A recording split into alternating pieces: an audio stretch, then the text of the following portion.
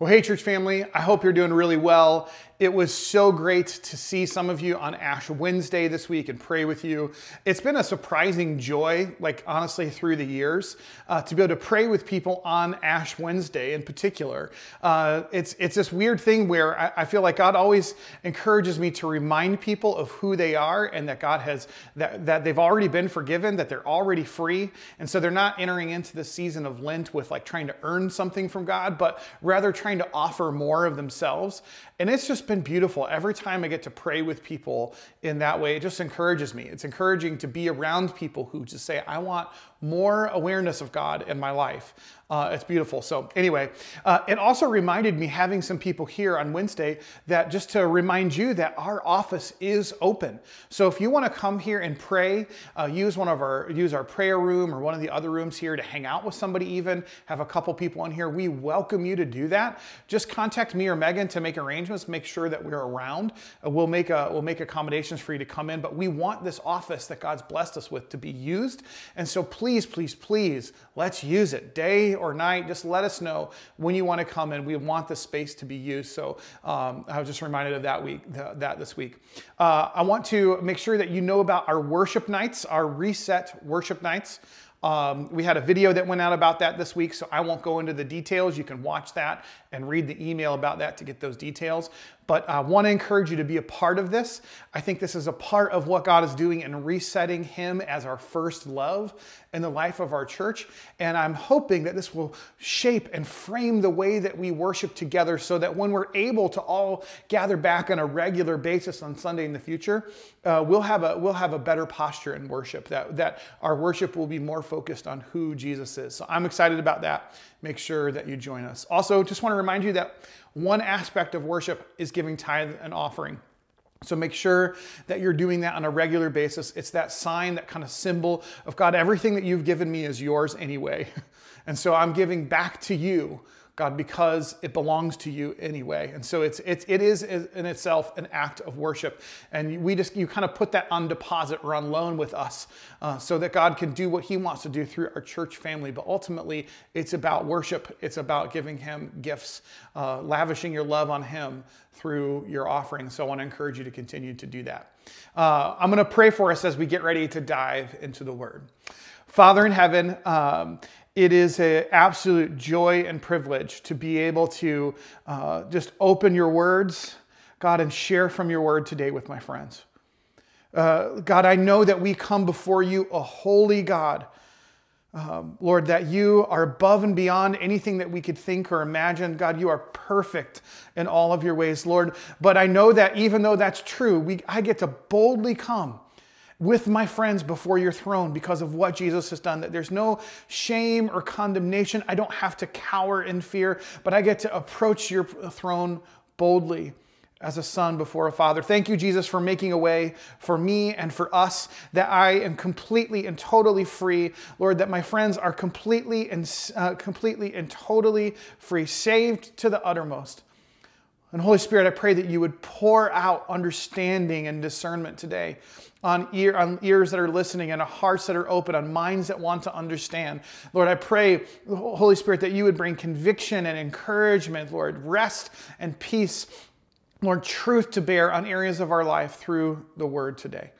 I pray, God, only what is from you will stick and that nothing else will matter. Nothing else will be heard. Let it just go right past everyone's hearts and minds, Lord. If it's not supposed to be heard, Lord, I pray, Jesus, I will exalt you and lift you up in this next few minutes. In Jesus' name, amen. All right, friends. Well, we have been in this series since the beginning of the year on trying to figure out what does it mean for God to be our first love. We started out in Luke, where Jesus has this exchange with an expert in the law, and he repeats this phrase that's repeated throughout Scripture, that we should love the Lord our God with all of our heart, with all of our soul, with all of our mind, and with all of our strength. And we've been looking at what does it look like then for us to actually do that, to love God in that way. And we've said this is really about God being our first love. that he has to be our utmost desire and the thing or the person which we are most devoted to. That's what it means to love God, that we love him above everything else. That's a first love in one way, but that also we love him with everything we have. That's another aspect of him being our first love. So more than everything else and with everything we have. That's what it means to love God and have him be our first love.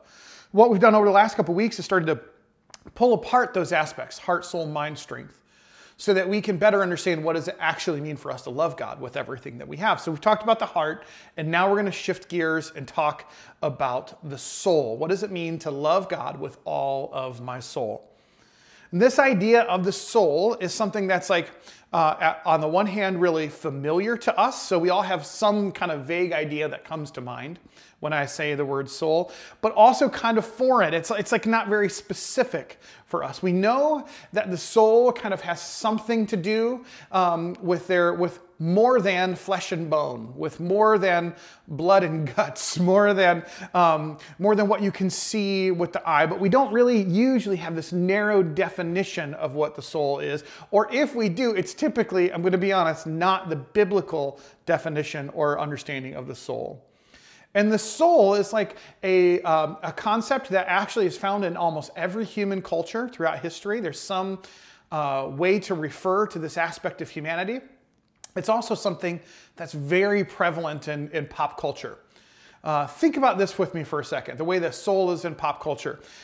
Over this last year, 2020 into 2021, we have been told over and over and over again that what we need to do is follow the science and the data.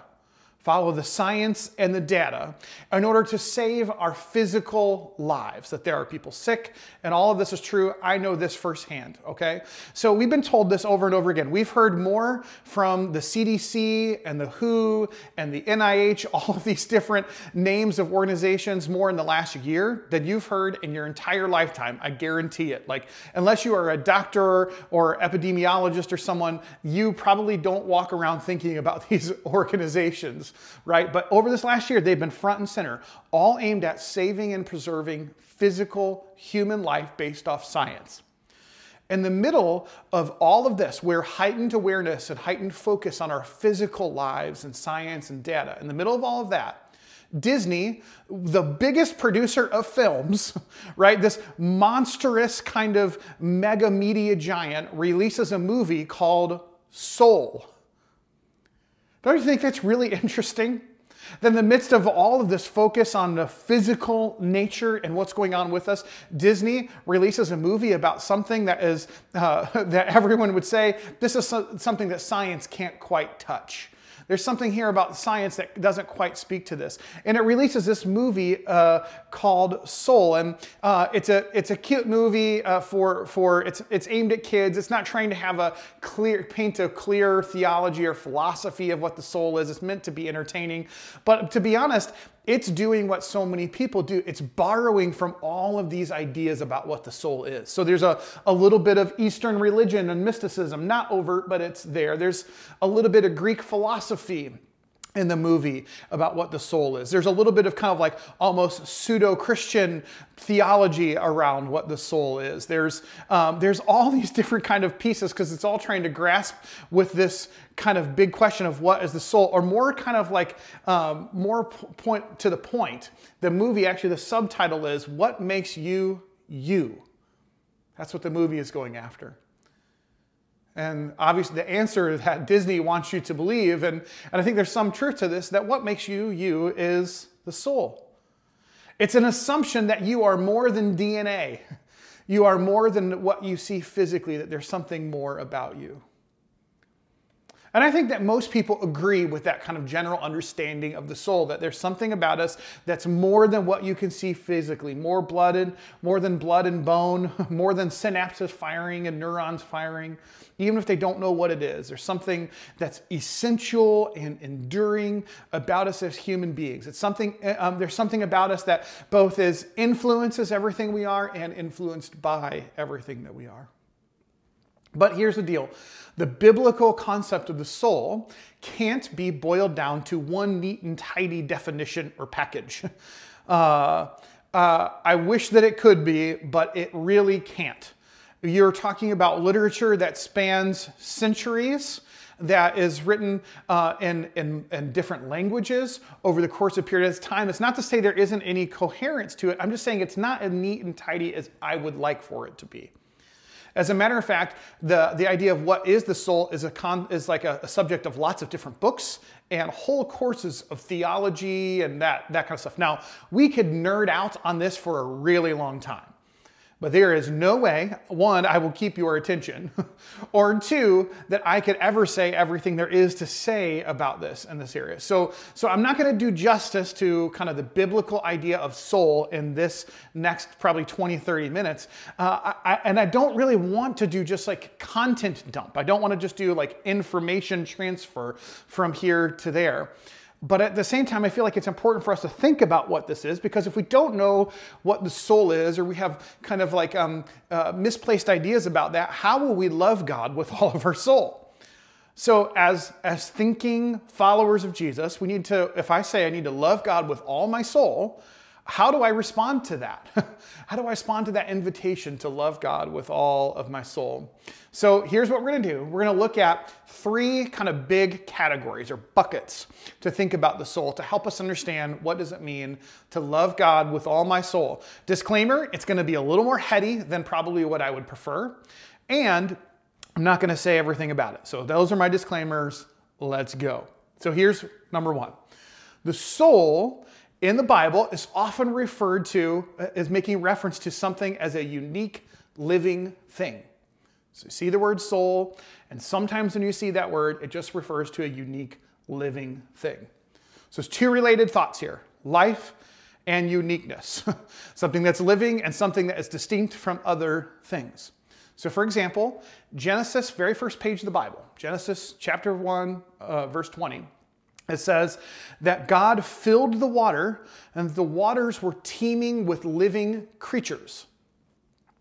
It's interesting because the Bible, the actual language, Hebrew, that was written in, it doesn't say creatures. There are other words that actually mean creature in Hebrew. What it actually says is living souls. So it's not saying, just to be clear, that the fish and the dolphins have a soul in the same way that we're going to talk about human beings do. What it's trying to do is differentiate those things as living things as opposed to not living.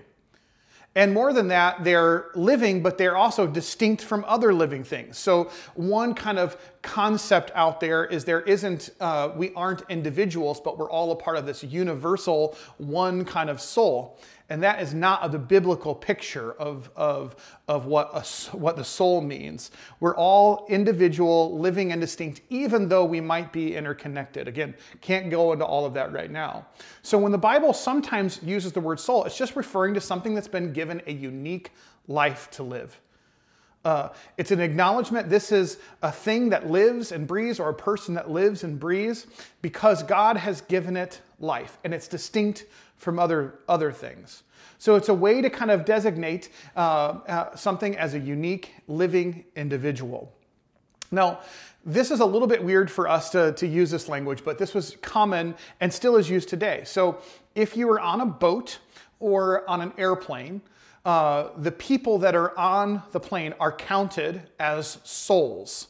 At least they used to be more. So let's say there were 29 people on a boat and the captain's log was giving an account of how many people made it through the storm. He would say there were 29 souls on the ship and 29 souls remain.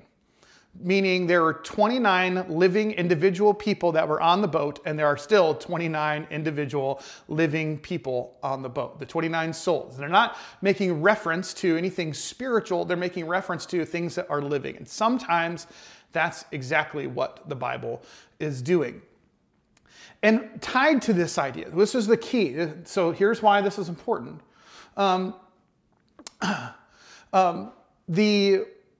I'm sorry, my brain started going a different direction. I don't want to go into that.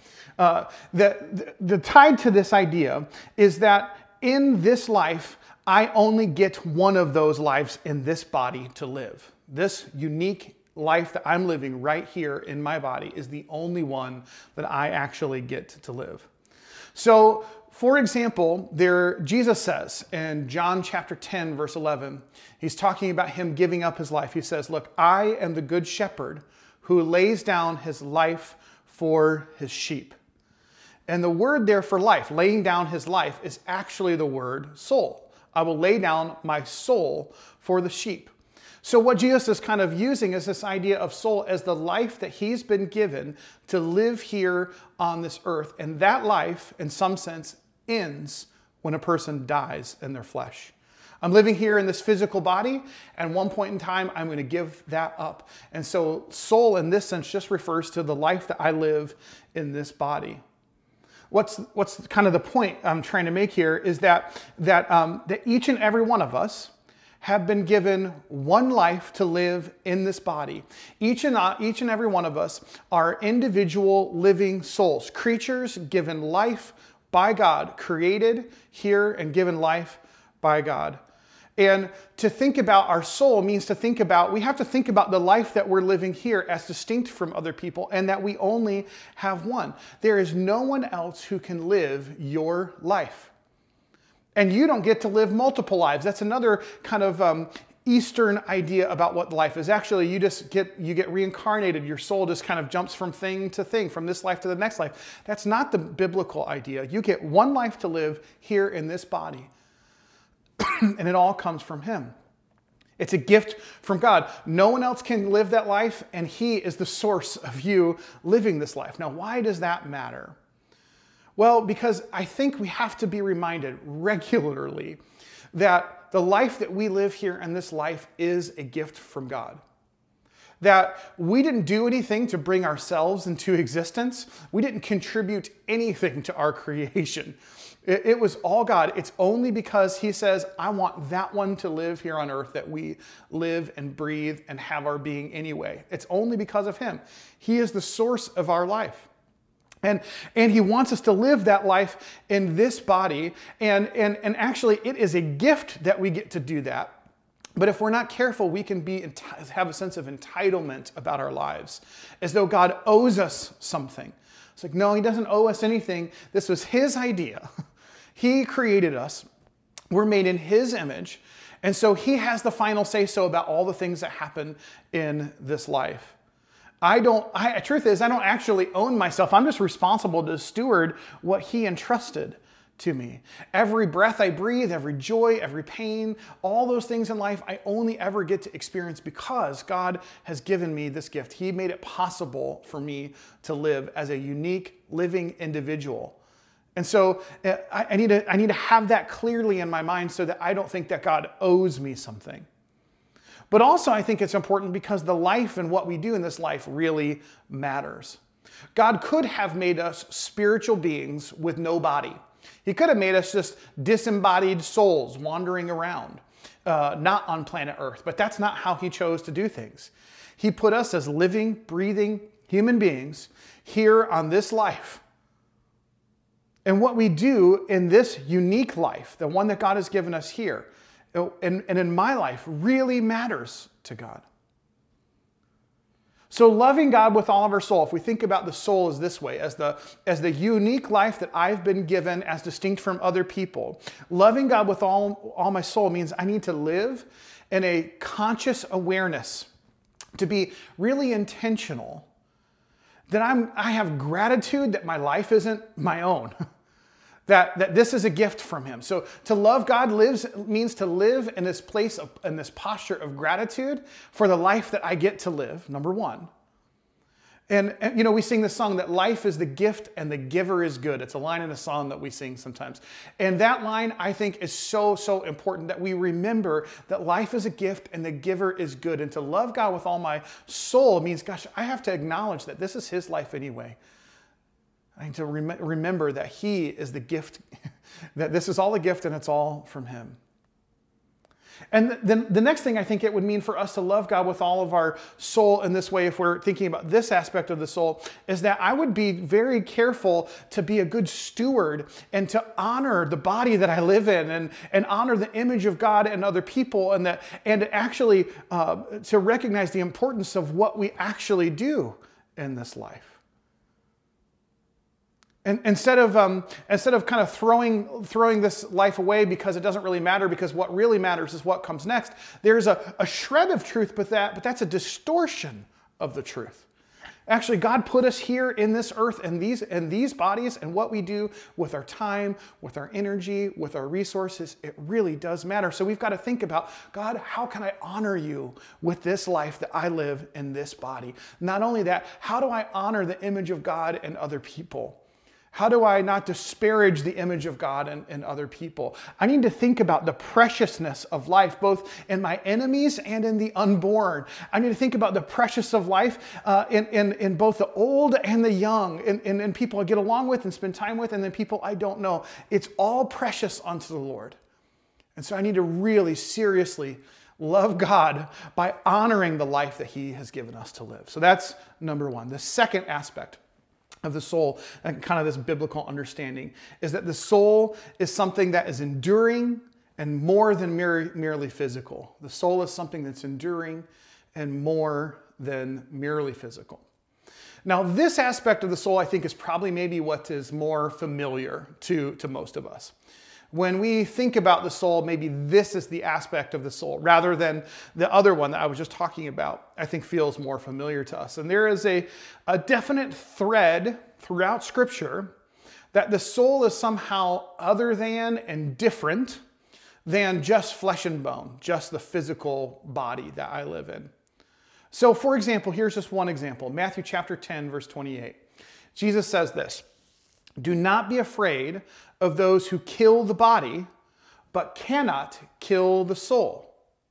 Rather, be afraid of the one who can destroy both soul and body in hell." So without taking time to unpack all of this scripture, Jesus is using here this worldview, a clear sense of a worldview, that there can be a death of our physical body, but that the death of that physical body is not our only or maybe our ultimate concern. There's also something about us that's distinct from that physical body, distinct from our flesh and bone and kind of beating heart.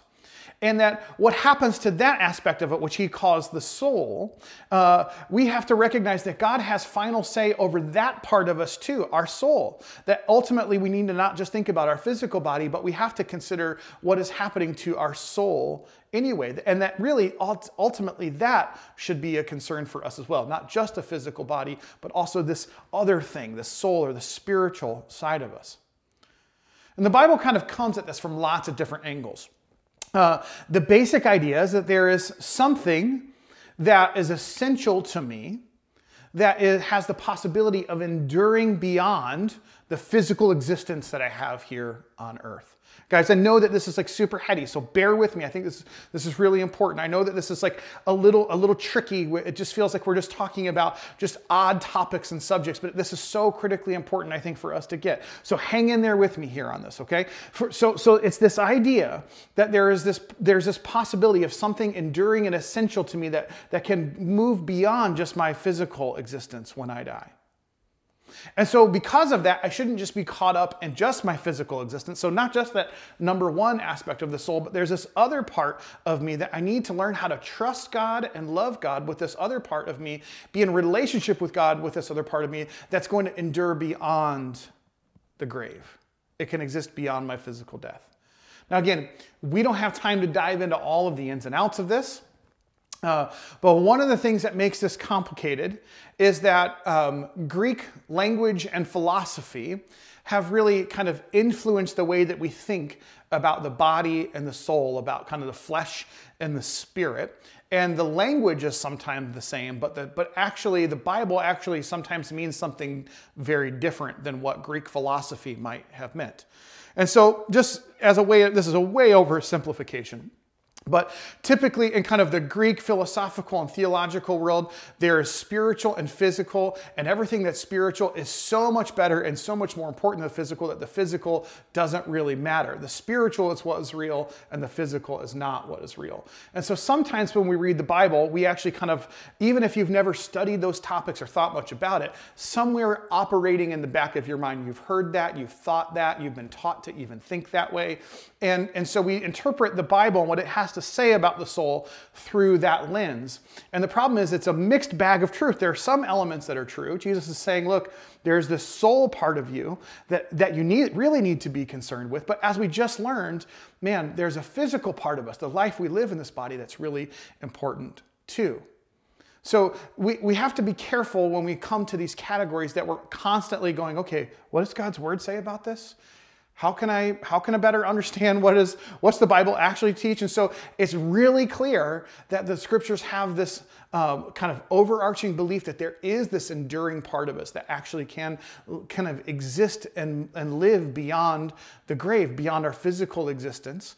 But it's something to be held in tension with the life that we live here and now. What the Bible wants us to recognize, I think, is that there is a physical life we live here and now, but there's also an eternal destiny.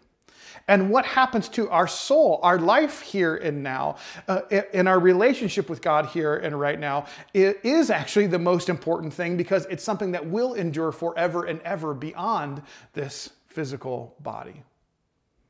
It's something above and beyond. And so therefore, we actually need to take Jesus' word seriously. We don't just fear what happens to our physical body. Right now, we have a world living in fear of what will happen to our physical bodies, but not giving much attention to their eternal soul. I think Jesus would say, hey guys, yeah, I want you to care for each other physically. Look, I am the God who heals you. I am the one who walked around and changed and healed blind eyes and healed deaf ears. I did all that. So I care about your body, but I also care about your soul. So what does it mean then to love God with all of our soul when thinking about it this way? With this, what is essential and enduring, something that can go beyond life? It means that I live this life with eternity in mind at all times. I live this life with eternity in mind at all times. I don't just live for here and now and what feels good or what I feel like my body needs just right here and now. I don't try to preserve my existence and my life just here and now, but instead I'm trying to think about the eternal salvation of my soul.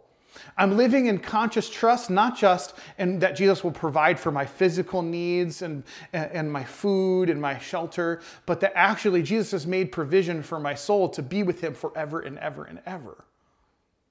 To love God with my soul means that I can't just love him with just my physical body. I actually need to love him and I actually need to give over to him my eternal life, not just my physical life here and now.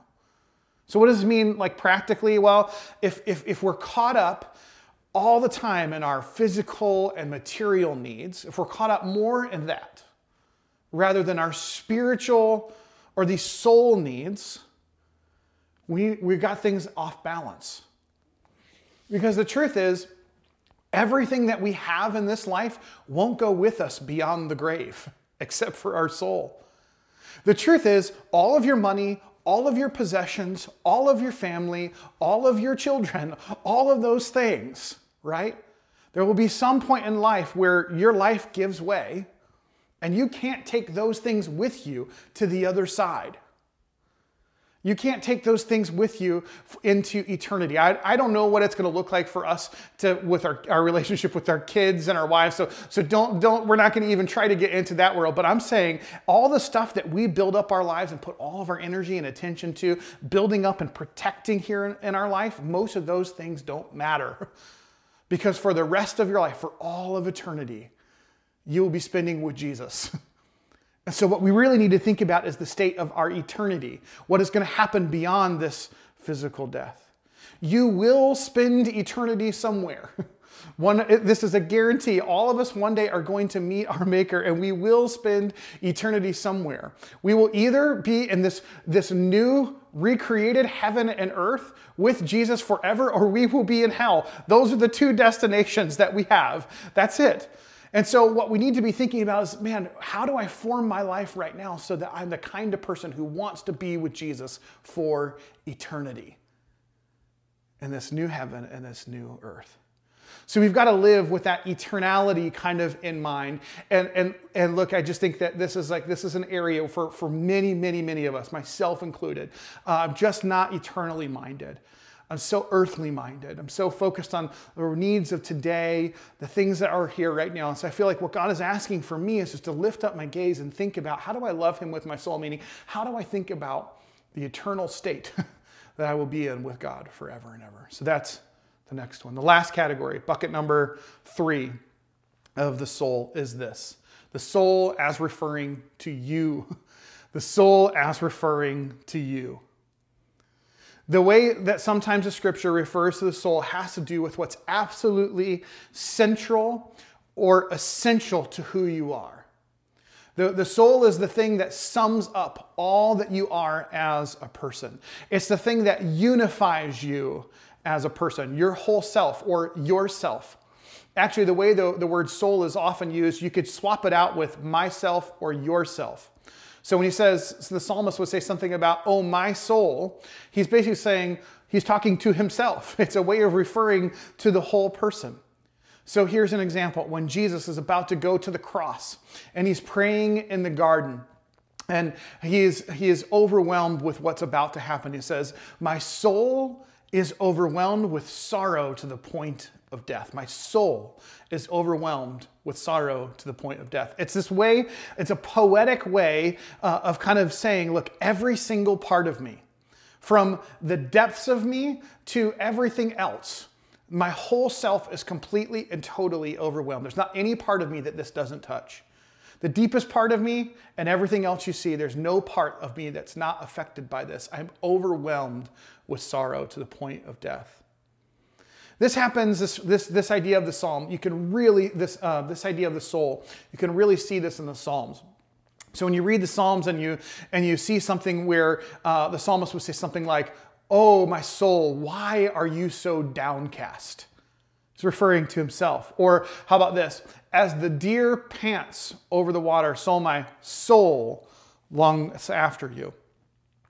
Well, when the psalmist says that, he's not talking about a specific part of his body longing for God. He's talking about everything. He's talking about his whole self. Everything that makes me me needs more of you. Say that again. Everything that makes me me needs more of you. So when he talks about the soul, that's what he means. Or maybe on the positive side. So those are the longings of the soul. Maybe on the more positive side, here's what the psalmist would say in another place. Praise the Lord, O my soul, and all that's within me, praise his holy name. Everything in me, my thoughts, my emotions, my feelings, my physical body, everything here, everything, praise the Lord. Everything that makes me me wants more of you. Everything that makes me me not just needs more of you, it wants more of you. That's what it means to love God with our soul.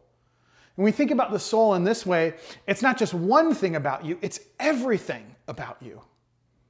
Everything about you. You as an integrated whole person. And this is oftentimes the way the Bible uses the word soul. And God's heart for you is that you become an integrated whole person without divided loves or loyalty, without being aimless, without being pulled in lots of different directions, but that you are a unified whole person oriented towards him. I think about Jesus' words in Matthew chapter 11, verse 28 through 30. Here's what he says. Love this verse. Come to me, all you who are weary and burdened, and I will give you rest. Take my yoke upon you and learn from me, for I am gentle and humble in heart, and you will find rest for your souls. My yoke is easy and my burden is light. The picture here, the invitation from Jesus, isn't just for someone who needs physical rest. It's not someone who just needs a vacation because they've been working too hard. It's about someone who needs healing and restoration for their restless soul.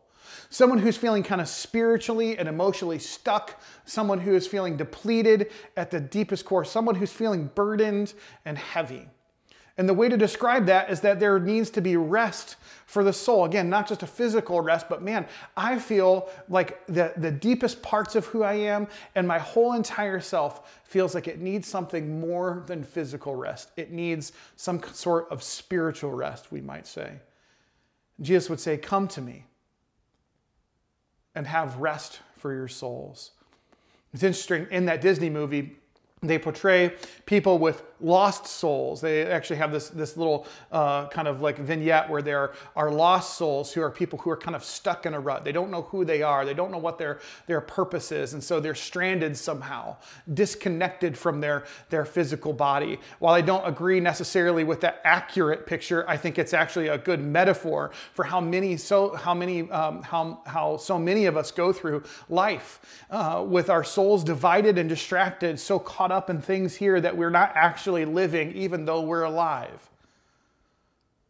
Actually, some doctors and different practices and disciplines will talk about the sickness of the soul. There's actually a disease of the soul. It's not a medical condition, but it's something unto that because it so affects a person that it's hard to identify.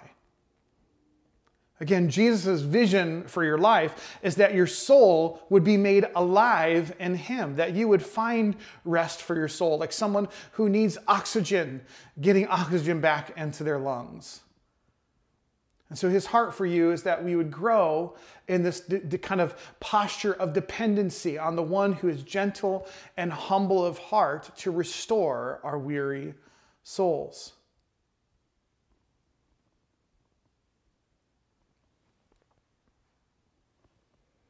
What He wants for us is this to not be something that is just a one-time occurrence. Not something we did in an act of desperation when we heard the message of the gospel one time and we said, Jesus, I need you. Not something we just do in our times of desperation, but it's an ongoing posture of our heart to receive what we need from Jesus for our souls, where we recognize our dependency on Him. Not something where we just occasionally get moved by a song or by a message, but that we continually come to the one who is gentle and humble in heart to receive rest for our souls. And that's ultimately what loving God with all of our soul is, I think, in this aspect, that we're continually reorienting all that we are toward Him. Whether it's in like desperation, Jesus, I need you, because there's nothing wrong with that. There are times where that happens, where I feel so lost. I feel so divided. I feel so distracted. So that's great. That's fine. That we absolutely need that. But what He really desires for is the posture of our heart on an ongoing basis to constantly saying, Lord, my soul needs you. Everything in me needs everything of you. All of me wants and needs all of you. All of me pursuing all of Him at all times. That is what it means to love God with all my soul. All of me pursuing all of Him. All of you pursuing all of Him. That's what it means to love God with your soul. As we kind of round it out here, I realize that these are in some ways academic thoughts. These different aspects of the soul. But I think it's important for us to think about that, because I think what God wants is for us to not just go through the categories of, have I read my Bible or have I done my devotions and kind of check the list? Did I show up on Sunday? Did I watch the live stream? Did I come to the worship night? But what He wants is He wants our love and our affection, and He wants it from every place. And so He's created these words and given us this language to explain this mysterious thing of loving Him. And He wants us to do this with all of our soul. So I think it's important for us to not let this be an academic exercise in what the soul is, but more of an examination of, gosh, do I love God with all of my soul? So which aspects of the soul stand out to you? Which aspect of the soul stands out to you? Maybe you've been living with a sense of entitlement. Maybe you've been living forgetting that the life that you live in your body is an absolute gift from God and that the giver is good. Maybe you've been forgiving that you only get this one life in this body, and that is a gift. And so maybe what you're feeling is this nudge to love God with all your soul, in the sense that you need to live this life for His glory really well. And that you need to live with a sense of gratitude. I don't know, but maybe that's the aspect that's being highlighted for you. Maybe you've not thought about that ever or in a long time. Maybe the aspect that's being highlighted for you is that you're not living just a life in the physical body. It's not just about what's happening here and today, but actually you have an enduring part of you, your soul, that will exist beyond your death.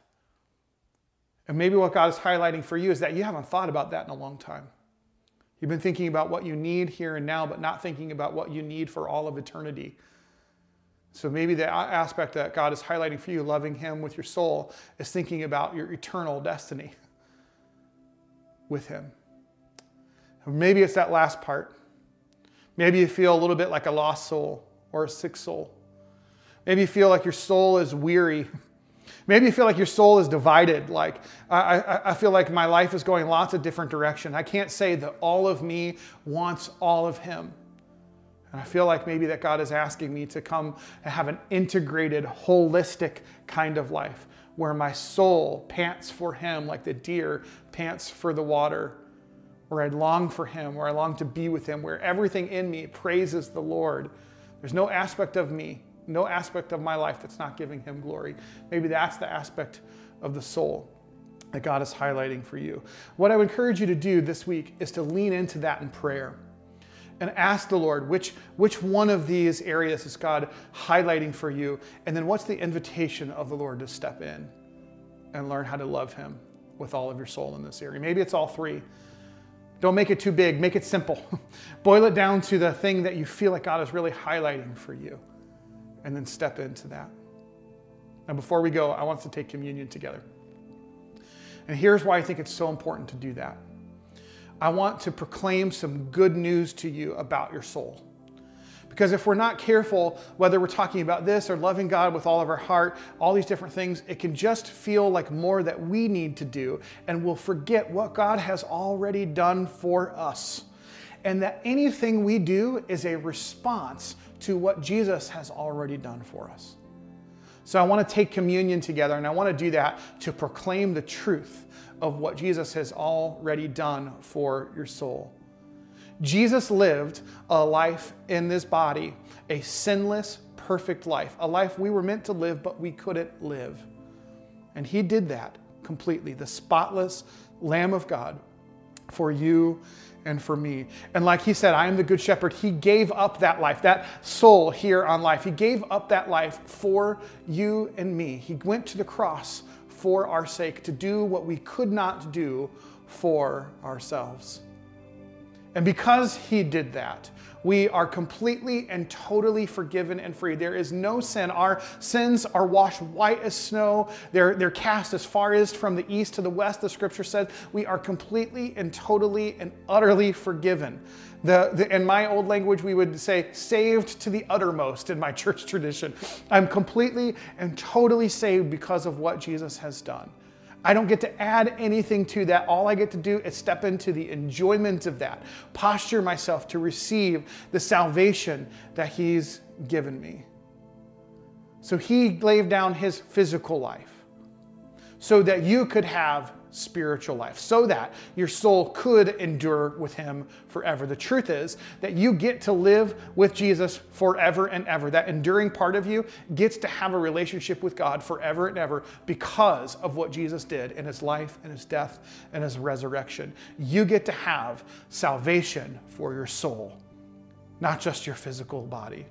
And you are being remade in the image of your Creator. You are being born again. If you have received Jesus and you trust Him with your life, that soul is being reborn right now. It's being renewed in the image of His Creator. That is the truth of what the body and the blood mean for you, is that you are being made new in this new covenant with Him. That's the truth. And more than that, the eternal life that you get to live with Him forever and ever, Jesus says, because of who I am and because of what I've done, you get to experience that eternal life here and now. And that means that the restlessness of your soul can be satisfied here on earth. It means that you can have life abundantly right here, right now, because of Jesus and because you are connected with Jesus. So this is not just about you doing it all. It's not just about you putting on a better show for God. It's actually more about you giving over to God what he has already won for you on the cross. It's more about you yielding yourself over to this great salvation he has already won. It is the kindness of the Lord that leads us to a change of direction. That's repentance. And so right now, as you get ready to receive communion, I want you to be reminded of what Jesus has done for your soul. He has saved you completely and totally, and he will save you. And he is saving you. That's really good news. So today, as you take communion, don't do it with a sense of sorrow. Do it with a sense of gratitude.